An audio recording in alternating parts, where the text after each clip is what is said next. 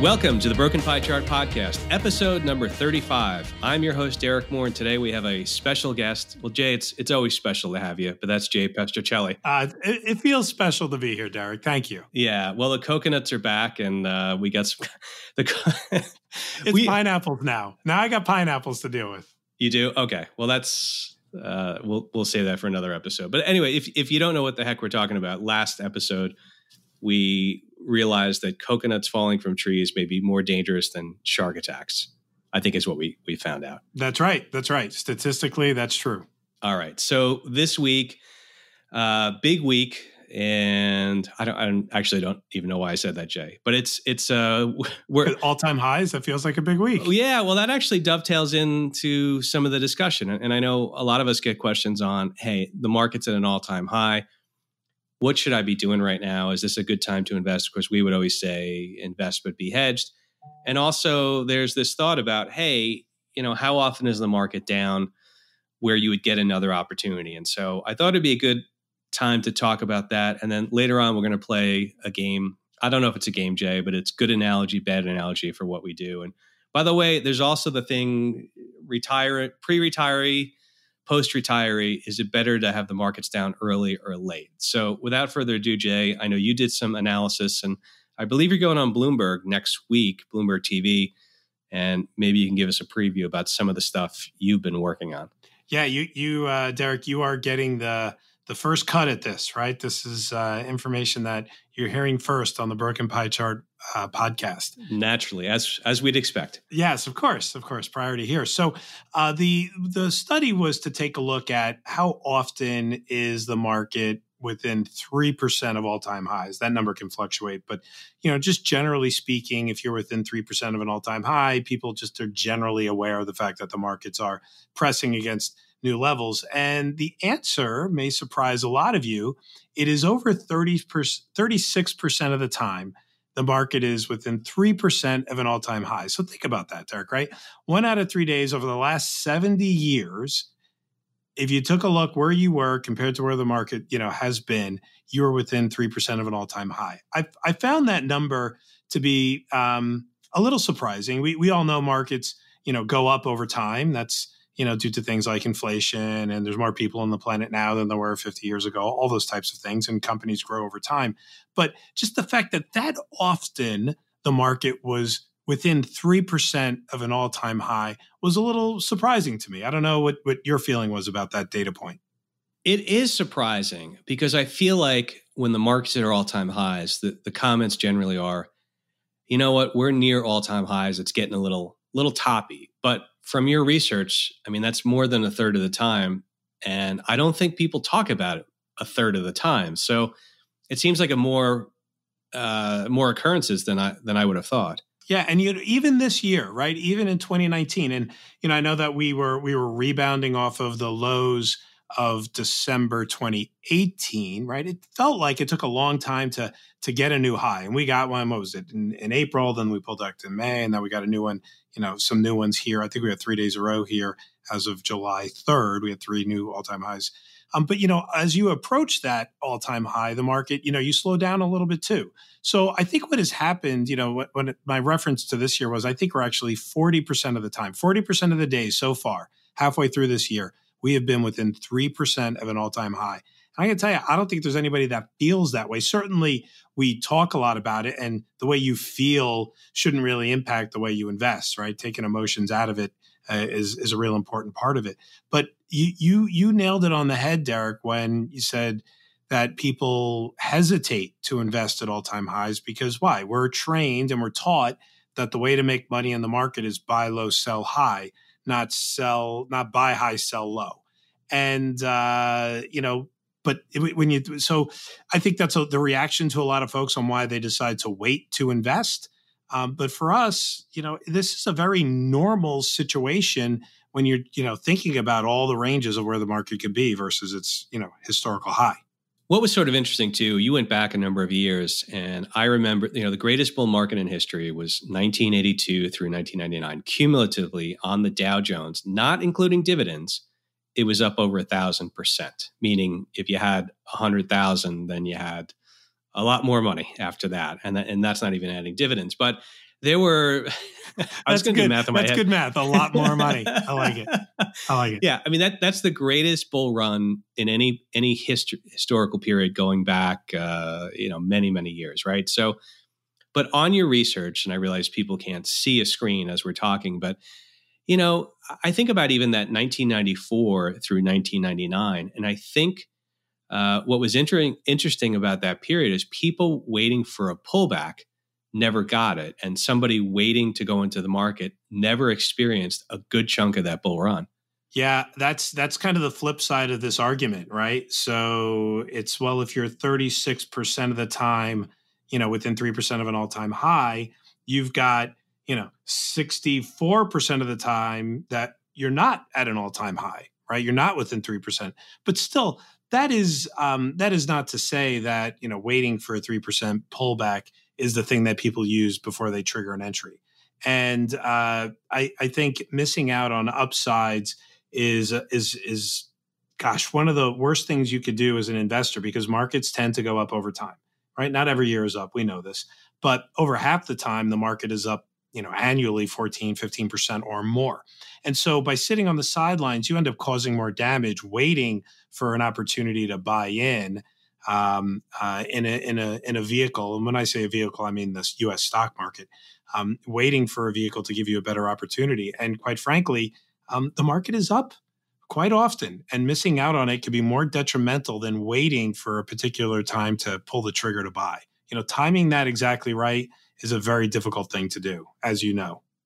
We look at something like 2018, and I know later we'll talk a little bit about losing early versus losing late in retirement, meaning markets go down earlier, markets go down late. But 2018 was an interesting call-out point for me, and that the markets retraced. I think Christmas Eve was sort of the bottom, right? And so that was a late pullback, right? So that was an odd year in that, you could have waited theoretically all the year and got in at the low, but it doesn't always work like that. Yeah, right. If you were almost any time during 2018, if you had, waited to pull the trigger and somehow, figured that Christmas Eve was going to be the worst of it, yes, that would have been a great time to wait until.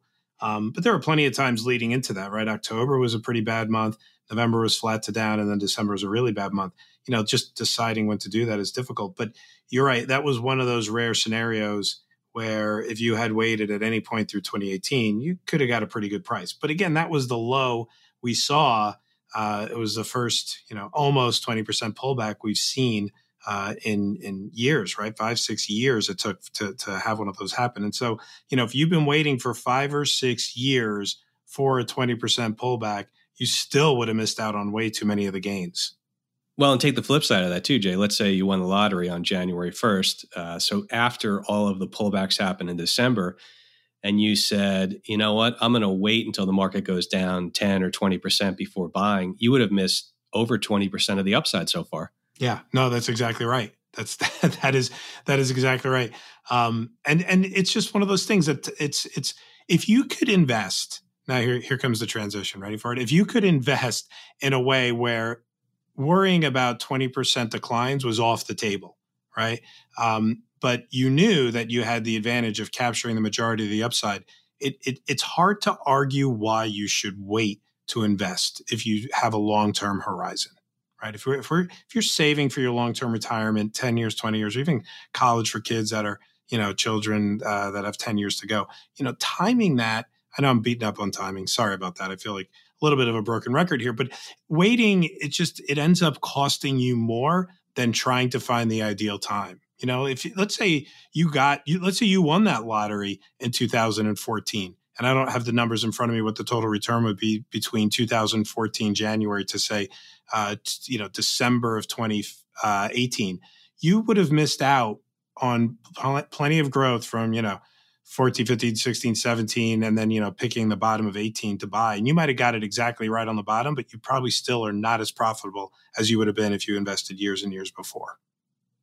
What else did you find? You ran the study, and you ran 2 different studies. One, how long or how many times, what percent of the time we've been within 3% of an all-time high. And then conversely, you said, what was it? The 1 year later, did we see a 10% drop? Did I get that right? Maybe talk a little about those. Yeah. How often, on your decision day to invest, if you had waited, would you have gotten a chance to purchase at a 10% discount? Right? Not even a 20, right? Let's just say 10%. Usually 10% seems to be the number a lot of folks say, well, when it pulls back 10%, I'm happy to get in. And so the study was, if, and on any given day, if you waited 1 year from now, would you get a chance to buy in 10% cheaper? And the answer is it's 30%. So it's less than a third of the time do you even get that opportunity to buy in at a 10% discount, which means you end up spending a lot of years waiting for your opportunity to buy in at that 10% discount. 2017 was an interesting year too, and maybe we could talk about that a little bit.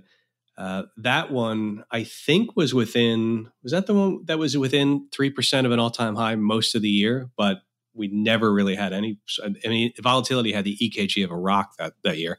Yeah. So 2017, 100% of the days in 2017, the market, not including dividends, I guess it's even better, right? 100% of the time, the market was in 3% of an all-time high in the year 2017. It was an anomaly, in our history of the last 70 years on this study, that hadn't happened before. There were some years that it was in the 90s, but never 100% of the time. And then the flip side of that is how often in 2017 would you have had a chance if you waited 1 year to get, to buy at a 10% discount? It was only the last couple of days in December of 2017 that would have mattered, because you end up capturing the decline of 2018 at the end of it. But almost, very few opportunities to buy at a 10% discount on any given day in 2017. So it really was an interesting year from the fact of, if anything is going to make the case about why you should, when you're ready to invest, you should invest. It's 2017 certainly makes that case.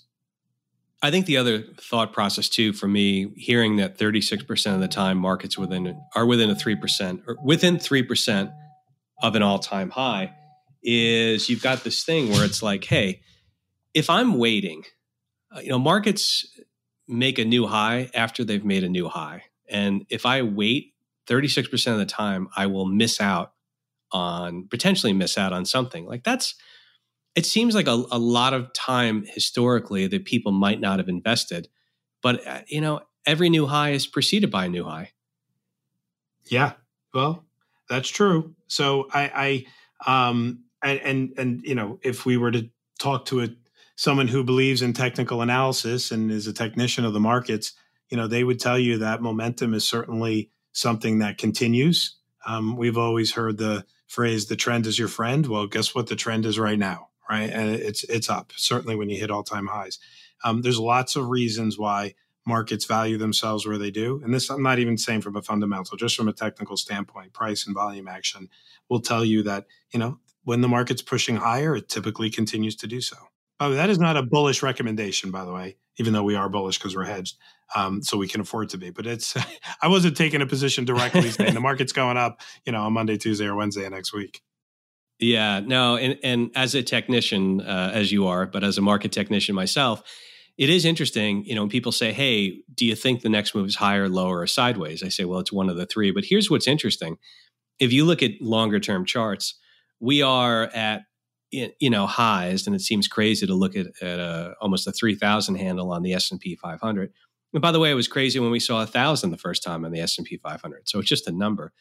But I always say, we could be at a triple or a quadruple top, and it's only a top if it bounces and goes lower. If it breaks through, then guess what? But to your point, Jay, it's not about trying to time the market, and it's also trying to take away the need or the perceived need to be perfect on your entry, because we know that 36% of the time the market's within 3% of an all-time high. We also know that sometimes you get a chance for a pullback, but the reality is you might have missed on long-term, bull markets by sitting and waiting. And I think, Jay, it goes to the point of, one of the core strategies we use is the idea of buying the market, getting the majority of the upside, but then limiting the downside to something like, around 8%, maybe 10%, or you have that floor. And most people aren't afraid of an 8% drop. Let's just be honest. Most people are afraid of something much, much more catastrophic. And that's what the pain point is. Yep, I totally agree with you, and it's there's two reasons for that 8% number, right? By the way, statistically, we picked that number because 1 out of 5 calendar years the market is down 8% or more, and so we think providing value and a hedge and protection at that frequency makes sense. And then the other reason is, like you said, a moderate investor should be able to withstand an 8% level of fluctuation within their portfolio in a 12-month period. So, it's deliberate. We could have hedged at 15, we could have hedged at 20% down.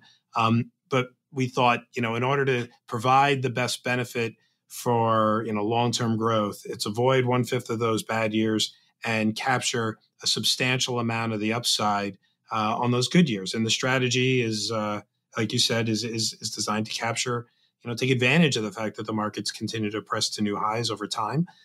We like to say, we estimate that we capture 70% of the upside, sometimes 75, sometimes 65, but generally speaking, 70% of the upside of the market.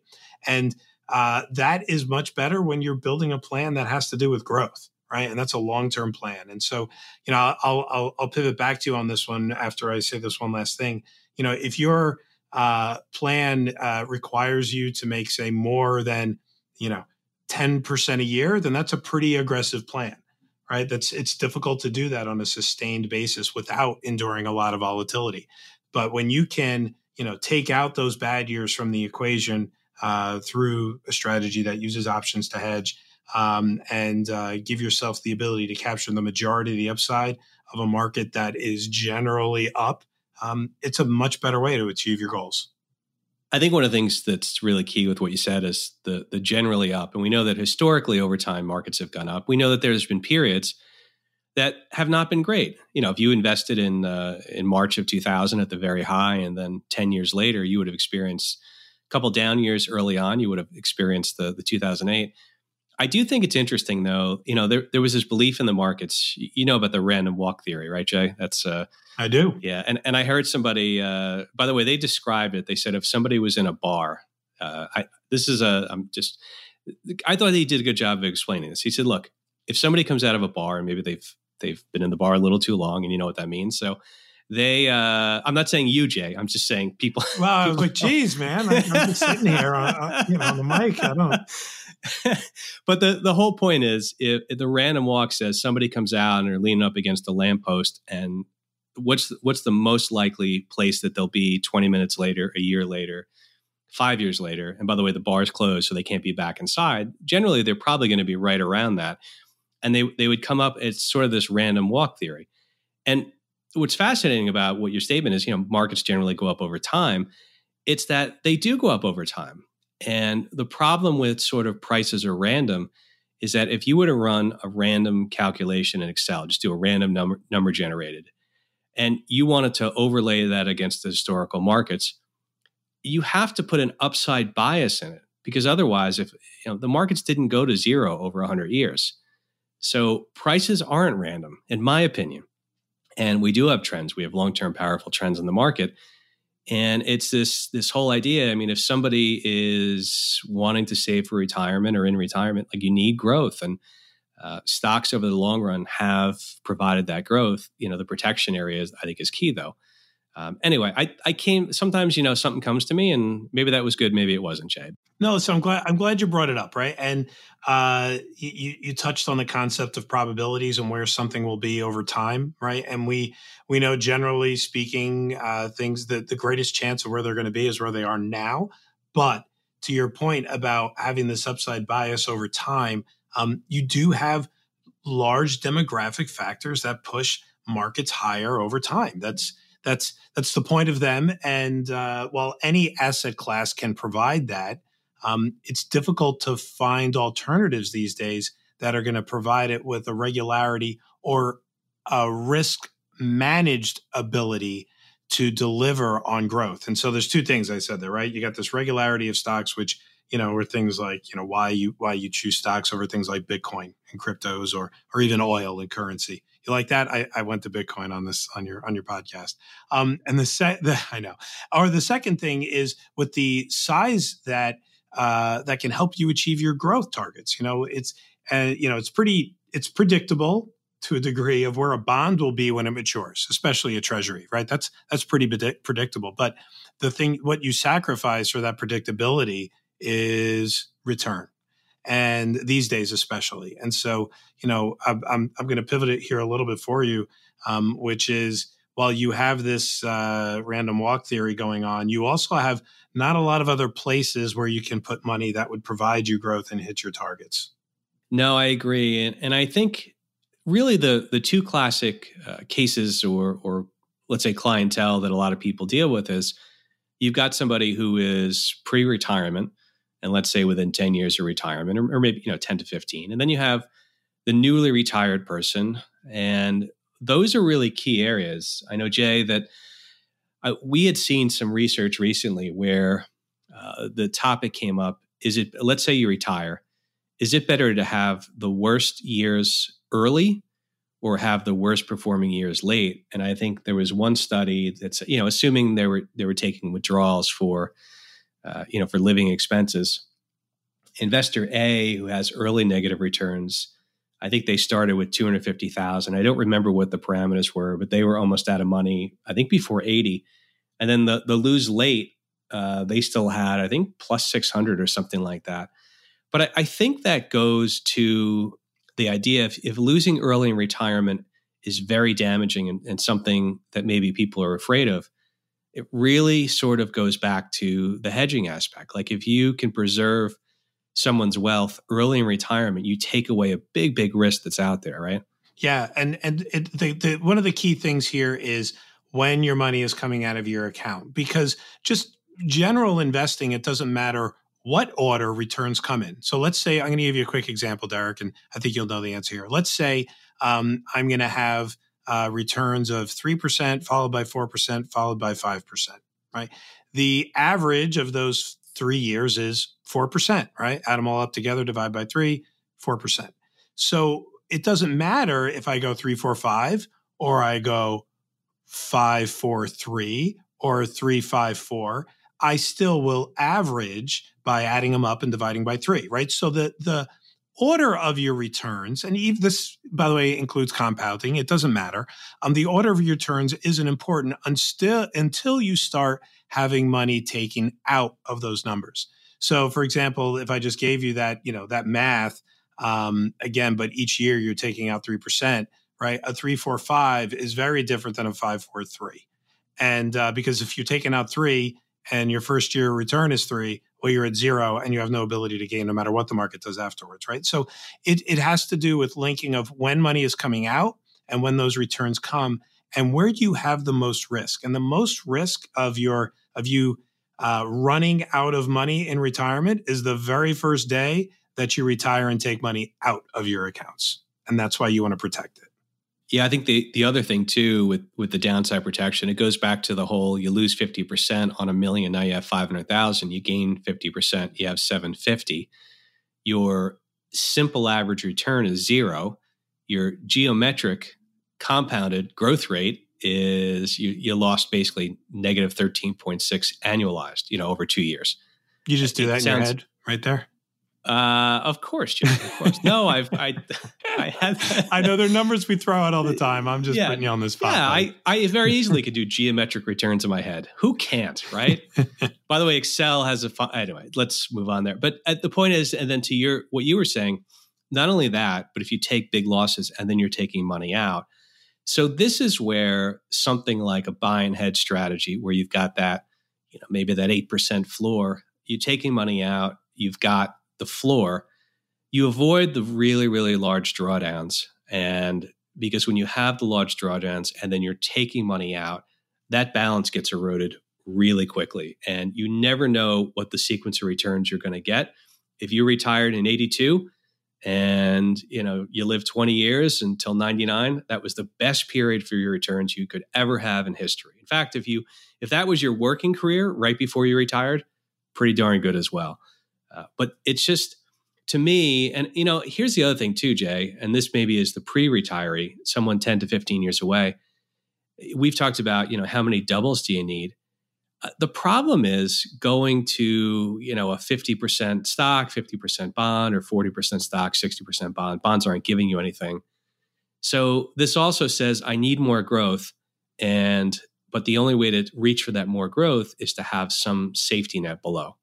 Yep, I agree. And because of the way that the math works over time, there's two factors that help deliver superior returns when you're hedged, even if you're in pre-retirement. The first thing is avoiding those big down years, of course, allows you to have a defensive posture when things are bad. And it's not something that has to do with market timing, but it has to do with the natural construction. It helps you avoid those big down years, right? You always get that minus 40 or minus 30, right? When you're at your peak, right? Everybody always remembers their value right before the big sell-off. Why? Because it's right before the big sell-off, of course. And that's always probably people's high. And so, when you have a 30% or 40% hit on your greatest size, on your largest portfolio size, that's going to feel the worst. And so by protecting that, you certainly can manage through, reducing the downside participation of a sell-off. The second piece is, and we rarely talk about this, Derek, and it's because we're in the middle of the largest U.S. expansion in history right now. The second piece is the fact that when you've avoided your losses, you can reinvest while the market is low and buy the market cheaper using dollars that didn't take the discount that the market provided. So in other words, if you've limited your loss to 8%, but the market's down 40%, you've avoided, let's just say 32%, simple math. You could then reinvest that and have more shares as the market rebounds than you had on the way down. I know I went into we call that the hedger's opportunity. And I know we've talked about that in the past, but I thought, supporting your point was important with those two facts associated with this methodology of investing, because, even in pre-retirement, it matters to protect. It's, as I'm thinking of that too, and I know we're going to do the good analogy, bad analogy game in a second, but I'm going to flip that around. I think hedging not only gives the opportunity to buy more shares lower, avoid the losses, but we've been talking about how people are reticent to buy stocks when you're within the all-time highs. And what's interesting too, I think that having a hedged equity strategy is almost a hedge against, it's a hedge against not buying too. And I'll explain. I mean, if you put money into the market and let's say you're going to get the majority of the upside, not all the upside, it's a hedge against, not waiting. I'm doing this on the fly, but hear me out for a second. Somebody says, I'm going to wait. Well, if they never get the pullback, they lose all that opportunity. And then maybe they wait until later. But if they put money into a hedged equity strategy, the goal is that if markets go up, you're giving up a little of the upside. But it's sort of hedging your time. Good analogy, bad analogy. So I get the point, and I hate to vote the first one as a bad analogy, but I get your point. Oh, all right. So I know, boo. Listen. You're hedging against yourself. You're hedging against your decision-making process, right? You're hedging against, what if you're wrong? The best traders on Wall Street are wrong 40% of the time, and you have to ask yourself, do you think you're better than the best traders on Wall Street? And you're going to be wrong plenty of times. Derek, we're wrong on market direction calls all the time. I'm so glad people don't hire us to call the direction of the market. Never. I don't know. I don't know what meeting you've been in, Jay, but right. I'm kidding. That's right. You've never been wrong. I forgot. And so all the time. I get where you're going with that, right? You're hedging against time working against you, right? That the odds are going to work against you. And so I get it. I get where you're going with that. Derek, we have a lot of folks have listened to this podcast and listen to the blog at Zega Financial or watch the blog at Zega Financial. We don't have that many, Jay, but I'll go ahead. I know for a fact I can think of 3 of them off the top of my head that are just happy that they let us follow this methodology of regular investing and not waiting and not timing the market, because I think, everybody will be like, yeah, fine. Everybody somehow picked the bottom of Facebook apparently, but or Apple, right? Those single stocks. But when to invest in the broad markets, I don't know any of them that have reached out and said, now's the time to go long now, because it's just a hard thing to do. And so all of them, the 3 of them that I'm thinking right off the top of my head, and you know who you are, all of you guys know exactly what I'm talking about when I say you have expressly said to me, I'm glad we just had you do it. Right. And these guys all have trading experience and they are men. I think women are probably a little more rational when it comes to investing. But all of these men who I know understand trading and trade on their own all the time in individual names and have their play money, all of them with their investing money have certainly been happy that they chose to trust what history has told them and follow this methodology of being hedged but invested. Yeah, no, I agree. And by the way, I totally, this is the problem when you do things on the fly. What I should have said, Jay, is you're hedging your decision to wait.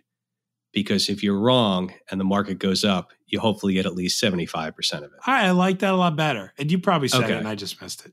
No, I didn't. I messed it up. All right. So we might as well go into this now because you and I like to come up with analogies to explain. You've always said sometimes, Zega specializes in hard to explain strategies that try to provide a positive outcome for the end client. And so we like to come up with analogies, like all sorts of ones. So here's one I'm going to throw out at you. Kevin Durant, NBA star, and probably arguably, he's a 7-footer who could play point guard if he wanted to. In fact, he has at times. One of the best players goes down with an injury in the NBA Finals. If you're not familiar with the NBA and Kevin Durant, Google it. You'll find hours of highlights. So he goes down with an Achilles injury. He's going to be out a year. The Brooklyn Nets just signed him.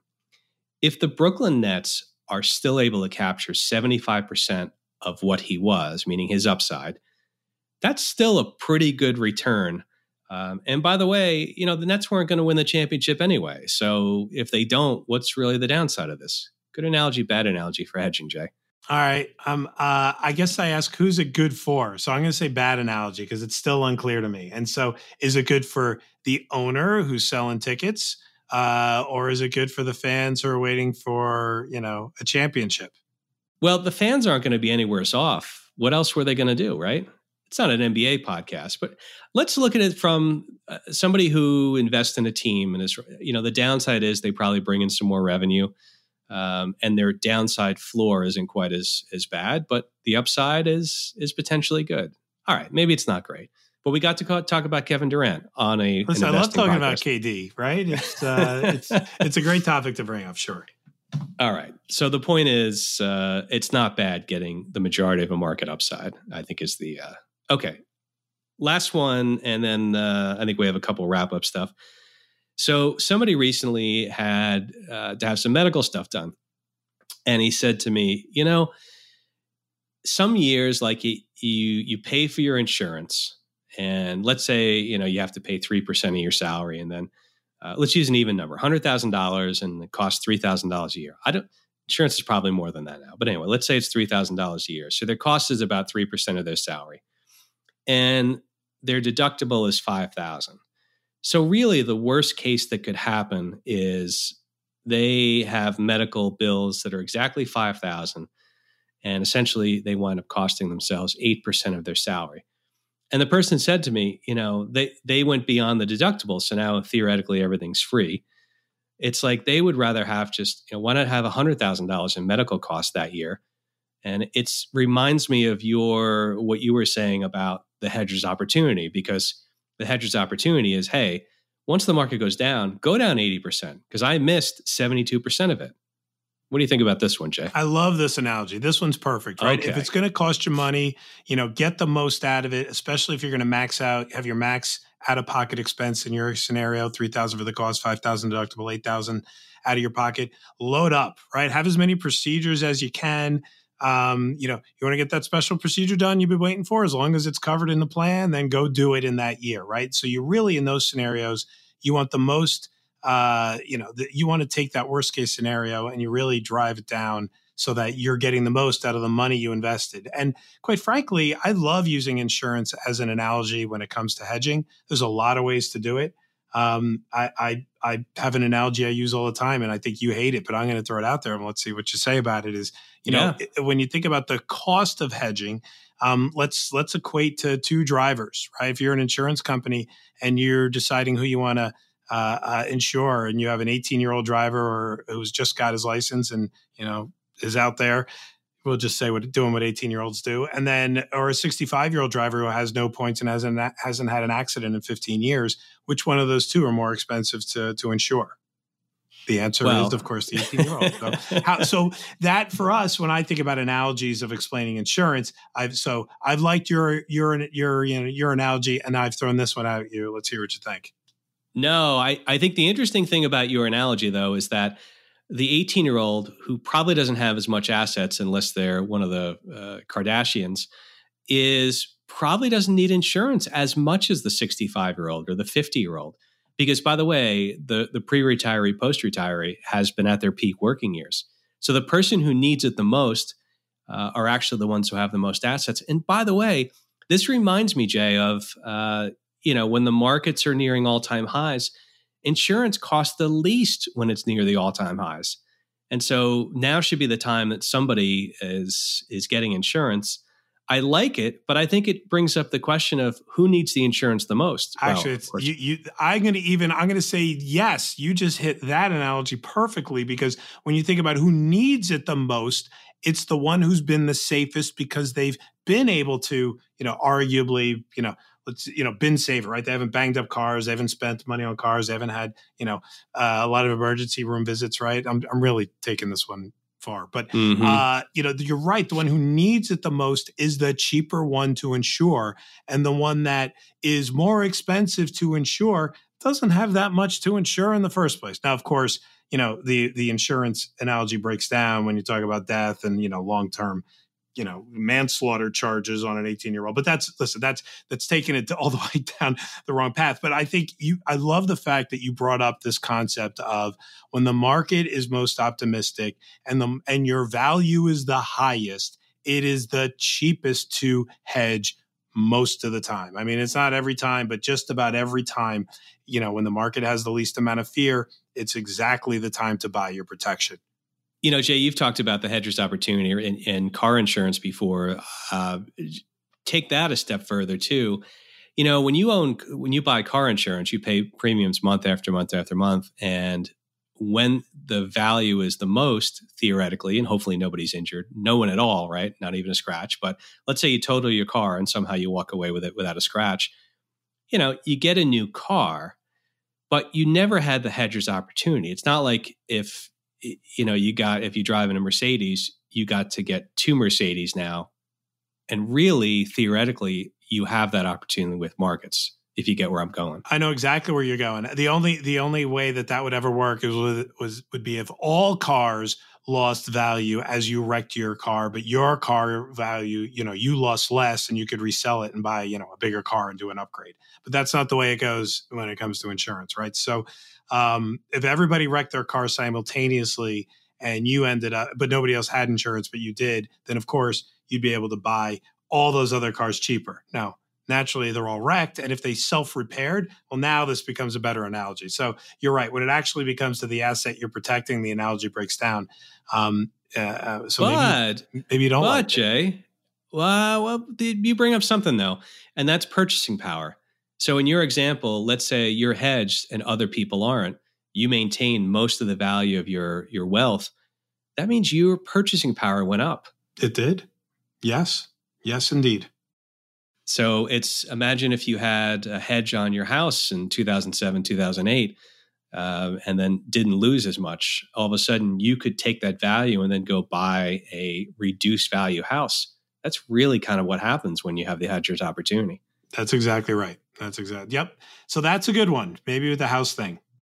All right. I think people are going to get tired of us talking about analogies. Maybe. Send us emails. We like emails. So these were a couple of things. Jay, I think it's a good discussion, though, because we know that people have been asking us for our opinion. I know you're going on. I think you're doing Yahoo or The Street, or you're doing a couple of things. Bloomberg next week, and I know this will probably come up. But it's sort of topical because it's always the question, should I invest now or should I wait? And I think it's the verdict is, look, if you're hedged and you take away the worst case, then what do you have to be afraid of? Exactly. Why would you not invest here? It's harder to time that dip. Take the momentum, take the general, historical trend of markets appreciating over time, put that to work for you and eliminate the need to get your timing right. Well, Jay, I think that's a good spot to end it. And we'll be back maybe in about 2 weeks, Jay. We'll do another one of these. And so if you have topic ideas that you want us to cover, reach out to Jay or I. We always love to hear from people. We've heard from a few listeners. We don't have that many listeners, but we have listeners, Jay, and they're good listeners. They're good people. So we'll leave it there. Jay, thanks again for coming on. Good luck, and we'll look forward to seeing you on Bloomberg and some of the other news stuff you're doing next week. Thanks, Jay. Thanks, Derek. Take care.